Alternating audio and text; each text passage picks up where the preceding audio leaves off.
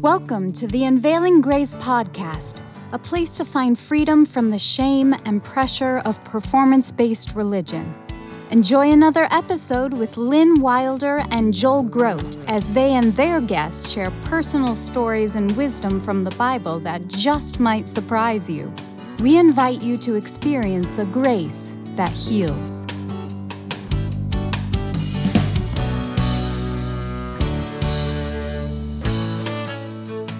Welcome to another episode of the Unveiling Grace podcast. I'm Lynn Wilder. And I'm Joel Grote, and we are delighted that you are back with us, and we are delighted to have Ray back with us. Ray was just with us for the previous episode, talking about his history within the LDS Church. A lot of relational struggles and a struggle with porn addiction, which we want to touch on a little bit more in this episode. And as we came to the close of the last episode, one of the things that Ray was mentioning was how when he was within that LDS culture community, there were people who didn't even want their kids playing with his kids. They didn't want to relate to him because he and his family weren't at the same level of worthiness as them. And so I kind of want to jump back in there with both of you, Ray and Lynn. So Ray, welcome back to the podcast. Thanks for being with us again. Thank you. It's good to be back. So let's go to this whole area of that cultural. I think I asked in the last, it's almost like a sense of when you interact with people within community, within the LDS community, you always want to interact either at your same level or up.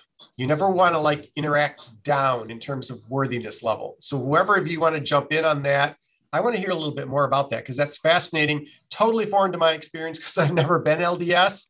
And I don't know that it was ever taught to me. It was just kind of the way you did things. My parents didn't raise me like that. I played with non-Mormon kids, whether that was good or bad. Some of that was where I got exposed to pornography. So yeah, and you were raised in Utah, right? I was raised in Utah. All right.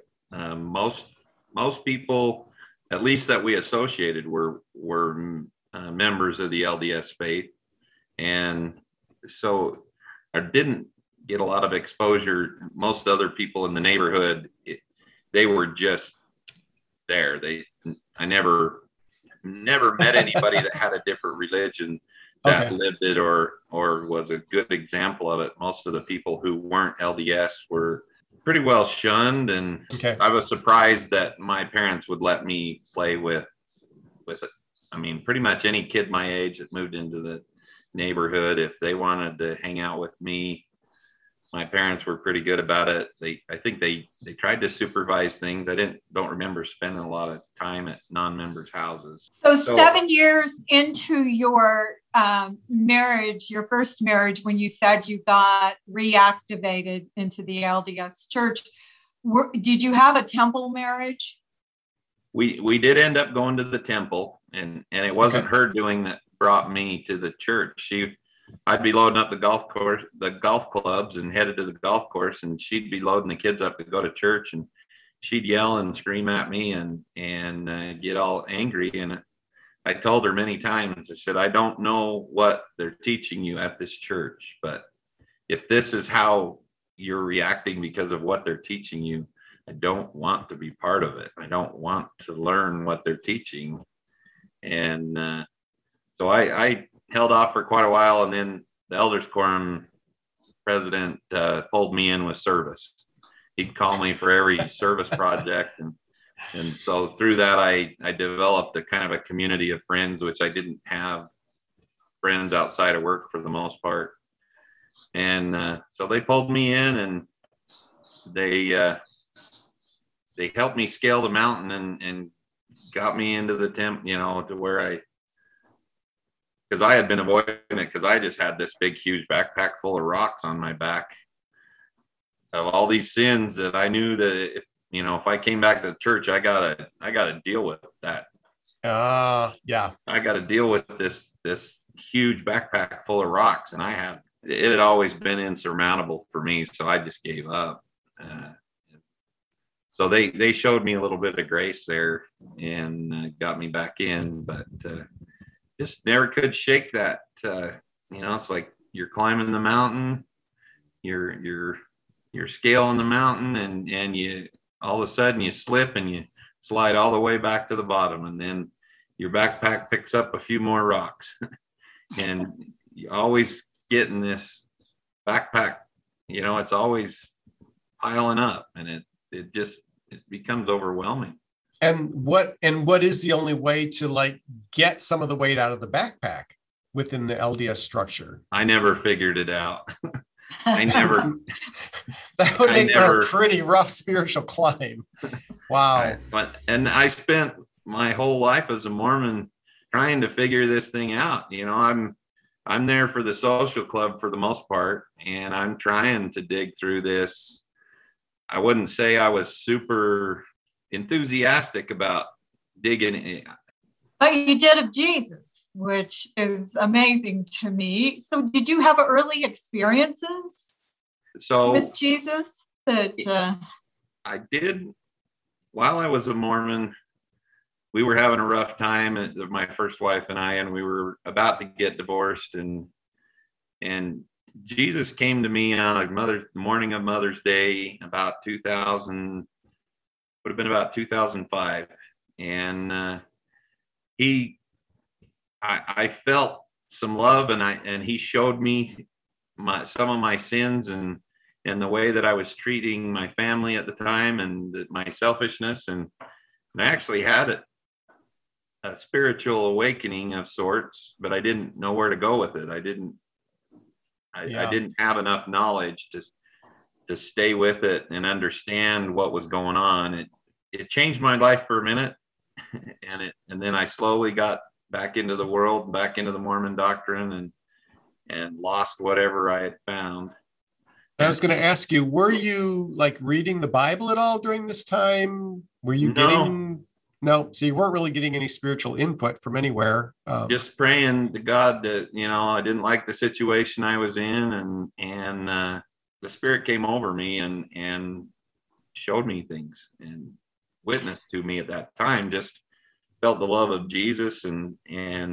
So, how early on did the porn addiction start? And do you think that was partly what made you feel separate from Mormonism? I was introduced to pornography about 3 or 4 years old. Oh, wow. One of my first memories. Oh. Some of the neighbors had a playhouse in their backyard, and they had a whole toy chest. They had a little clubhouse, and the toy chest there was full of pornographic magazines. And so we'd sneak off and go look at that stuff. And then I was molested by another boy my age, and so there was a lot of guilt associated with that, and then I'm guessing they were LDS as well. Yes, not super active, but a lot of their kids weren't active. The parents were pretty active, but. And I'm guessing this wasn't anything you were about to share with your parents or anybody else. Oh, no. So just get stuffed down and internalized, and the shame. Yeah. Wow. But down the road, when you were trying to get rid of some of those rocks, did you ever go to a bishop and admit? Yeah. I had talked to bishops, and I'd gone to the 12-step program that the LDS Church puts on, and. Or specifically pornography, or just any addiction? Yes and yes. Okay. There's not a lot of, there was a high percentage of people that had problems with pornography. A lot of times we'd have an alcoholic or, a regular drug addict or something. But for the most part, it was men that admitted they had a problem with pornography, and so we would try to overcome it, but I never really got any great tools through that process. I think as you become sin focused, it just gets worse. Yes. And the 12-step program really really creates sin consciousness and sin focus, and really pulls you. I mean, it just keeps it on the forefront of your mind. Isn't that what the Bible tells us? The whole point of the law, right? Yeah. Is to say, this is good, this isn't good. Then you measure yourself against that. And then you go, oh, wait, I'm a sinner, right? That's the whole point of having the rules. But the way you deal with that in Mormonism and the way you deal with that in biblical faith is totally different. So I know this is not as serious, but when I try to lose weight and all I can think about is food, I'm going to gain weight. And that's the same thing with the sin addiction, right? Once you focus on it, you're just thinking about it constantly, and then it totally has a hold on you. And that, I mean, sin has a spiritual component, right? Do you want to talk about that a little? Yeah. So in preparation for this today, I was reading Romans 6 again, and Romans 6 is one of my favorite scriptures of all times. The whole chapter, I just can't pick a part of it because it's all pretty amazing. So as I'm reading it, there's part of it says, do not present your members to sin as instruments for unrighteousness, but present yourselves to God as those who have been brought from death to life, and your members to God as instruments for righteousness. And when you're focused on your sin, you're being a slave to that sin, and you're Now, at what point in your life did you encounter Romans 6 then? So it was just about a year ago. Okay. I think when you read the Bible as a Mormon, you kind of just gloss over things, and you don't, like, they're told to test everything from the Book of Mormon. So if the Book of Mormon and the Bible disagree, then the Book of Mormon's the more standard, and oh yeah, I hadn't thought about that. So you it's almost easy, you can almost bypass what's there in the Bible and the Book of Mormon's not speaking truth to those issues. So it's really sad, because having strived for that perfection, trying to figure out the path to that perfection, the LDS faith does not give you the tools to do that. And you don't really realize it. You just trying to figure out why this backpack full of rocks is just getting heavier and heavier. And why can't, where's the relief? Where's the, I'd seen some of the scriptures from Jesus, and I just didn't understand how they applied to me. And it's so amazing to get that aha moment of, he paid the price for it. You can be perfected through him when he comes to live in you. And when you get the real spirit, not the other thing that was funny to me is when I got excommunicated shortly after there, my oldest biological son came and talked to me, and he says, Dad, what does it feel like? And I said, what does what feel like? And he goes, what does it feel like when you lose the spirit? Oh, wow. And I said, nothing's changed.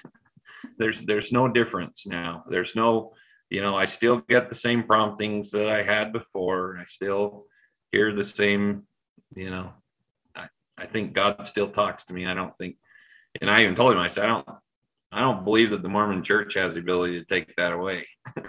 And, they didn't. Very insightful, because they don't. So one of the places we wanted to go was just the way that your addiction, and as a result of this addiction, the backpack of rocks that keeps getting heavier and heavier, how is that impacting your relationships then? Your relationships, like within your marriage, with your kids, even people within the LDS community? Well, I became a Vulcan.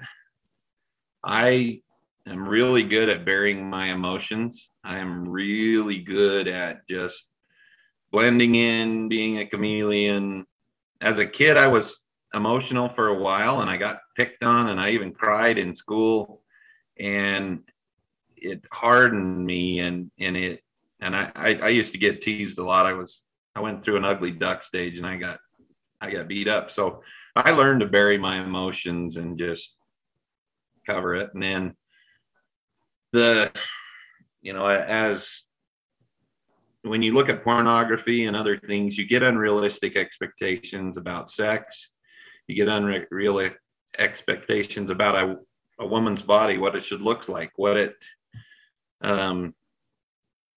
your standards are pretty bad and unattainable for most real women, because most of that stuff you're looking is fake anyway, but it gives you this skewed standard of perfection, if you want to, it's because everything's so dressed up and so made up and so fake that you get this unrealistic standard, and there's not a woman in the world that could live up to that and be happy with herself.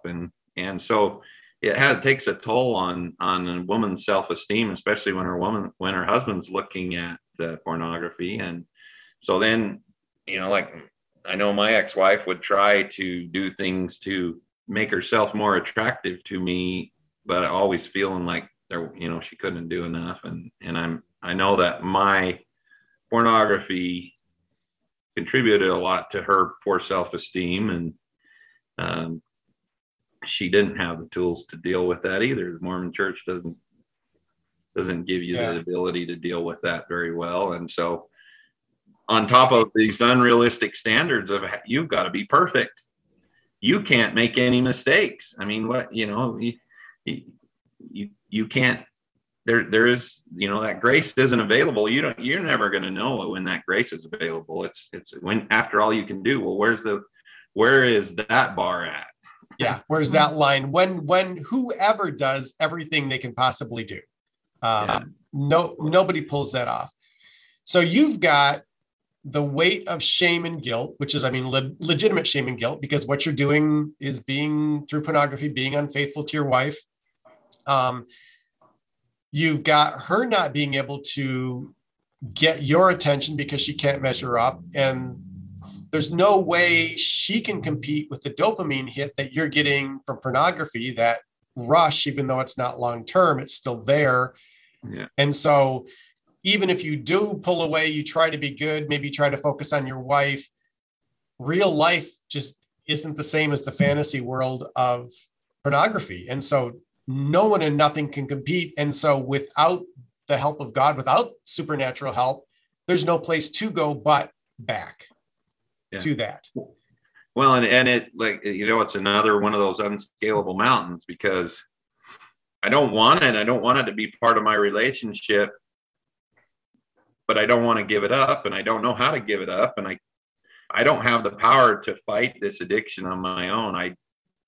I just didn't have the tools to deal with it. And so as I'm going to these classes and these other things, and especially that missionary group in Manti, they're really honing in and trying to pound into us. We got to be perfect. We got, they're just creating this standard that is unachievable without Jesus. They don't tell you how to tap into the atonement to combat this, So I love that you've gotten there, because we just have a few minutes left, and I want you to bring people back to hope and give them how Jesus healed you and freed you, and then how much better life is now in the last year. So when I was watching the Dan Mohler video, and he just said, you've got to look deep inside of you, and you've got to find all of that sin that's more important to you than God. And I'm not quoting him verbatim. This is the message that I got, was dig out all those weeds and put them at the foot of the cross and give them to Jesus, and be willing to give them up, And he, in Romans 6, the first of it even says, what shall we say then? Are we to continue in sin that grace may abound? By no means. How can we who died to sin still live in it? Do you not know that all of us who have been baptized unto Christ Jesus, were baptized into his death? We were buried, therefore, with him by baptism into death, in order that just as Christ was raised from the dead by the glory of the Father, we too might walk in newness of life. For if we have been united with him in death, a death like his, we shall certainly be united with him in resurrection like his. And that told me that I don't have to have this anymore. It doesn't have to be part of my life. And when the Spirit came to live inside of me in that moment, and I just felt this cleanness and this lightness and this freedom that I didn't know was possible. Yeah. And to get to that point, you had to acknowledge all that was there and basically say, God, I can't deal with it, so I'm going to dump it on you and let you deal with it. And that's exactly what I did in that moment. I just said, in the past, if I was by myself in a hotel room, I didn't have the self-control to not partake. Yeah. And now as a saved individual with the Spirit of Jesus Christ living inside of me, living out his purpose, I can go somewhere by myself. I can be in a hotel room and I can not partake, and I can feel his love, and his love feels better to me than I ever felt engaging in my sin, and there's no guilt involved in my relationship with Jesus Christ. Yeah. So how has that now impacted your relationship, with your wife, with your family, with your own Christian community? It's just amazing. I just love, I love meeting people. I love the feeling. My oldest daughter even said that my children have noticed a change in me. Wow. I haven't got a full accounting of how, what they see, but I know for a fact that I'm a whole lot selfish, if at all. I have totally lost my appetite for things of this world. I really don't, I'm not looking to buy anything to fill a hole. And there's a lot of things I like to golf, but I just don't even I think, I ought to go golfing today. And then I end up not. and a lot of the things that I used to really enjoy, they just don't have an attraction. And I'm not driven to find, because I'm a whole person with Jesus Christ. And that's been how long now? Just over a year. Okay, cool. So Ray, I thank God that you picked up the phone, that we got in connection. I think this is one of the most powerful testimonies I've heard in the 3+ years that Joel and I have been doing this, partly because you're so honest and free of the guilt. Yeah. Often even people leaving the Mormon church, right, are afraid family will find out. They still have all these fears. And yet a year ago, I believe God freed you from the sin, which freed you from the fear. And this makes you a whole and a totally new creation in Christ. And that's one thing that I've noticed is I'm unoffendable. I know who I am in Jesus Christ, and love anybody, even, people, my closest friends. I tell them all the time, you cannot offend me.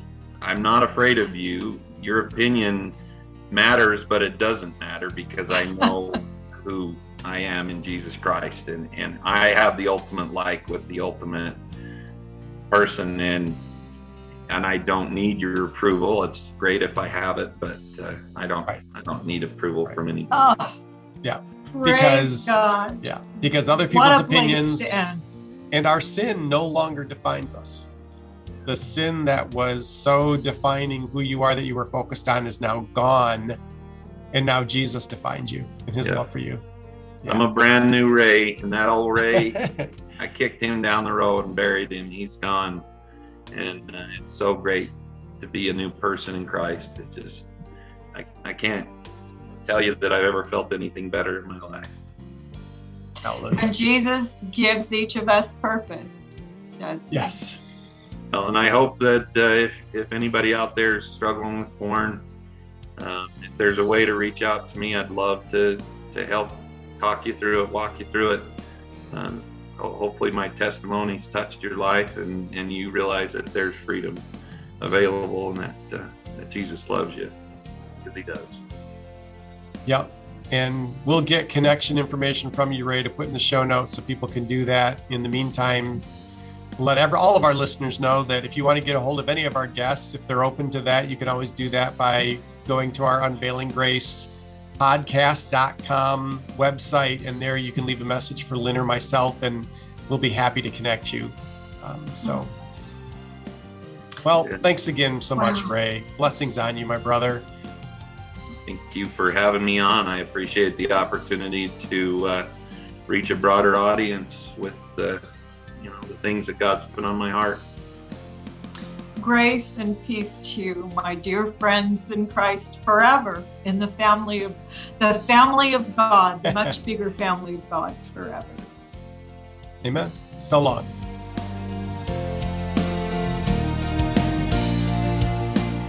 Thanks so much for listening to the Unveiling Grace podcast. You can find show notes and leave us your comments and questions at unveilinggracepodcast.com. We would love to hear how the podcast has helped you. We are so grateful for you, our listeners, and the donations that keep us on the air. To say thank you, we are offering a free gift with a donation of any amount. Just go to unveilinggracepodcast.com and click on the free gift button to get yours. Thanks for joining us on the Unveiling Grace podcast, where you can experience a grace that heals.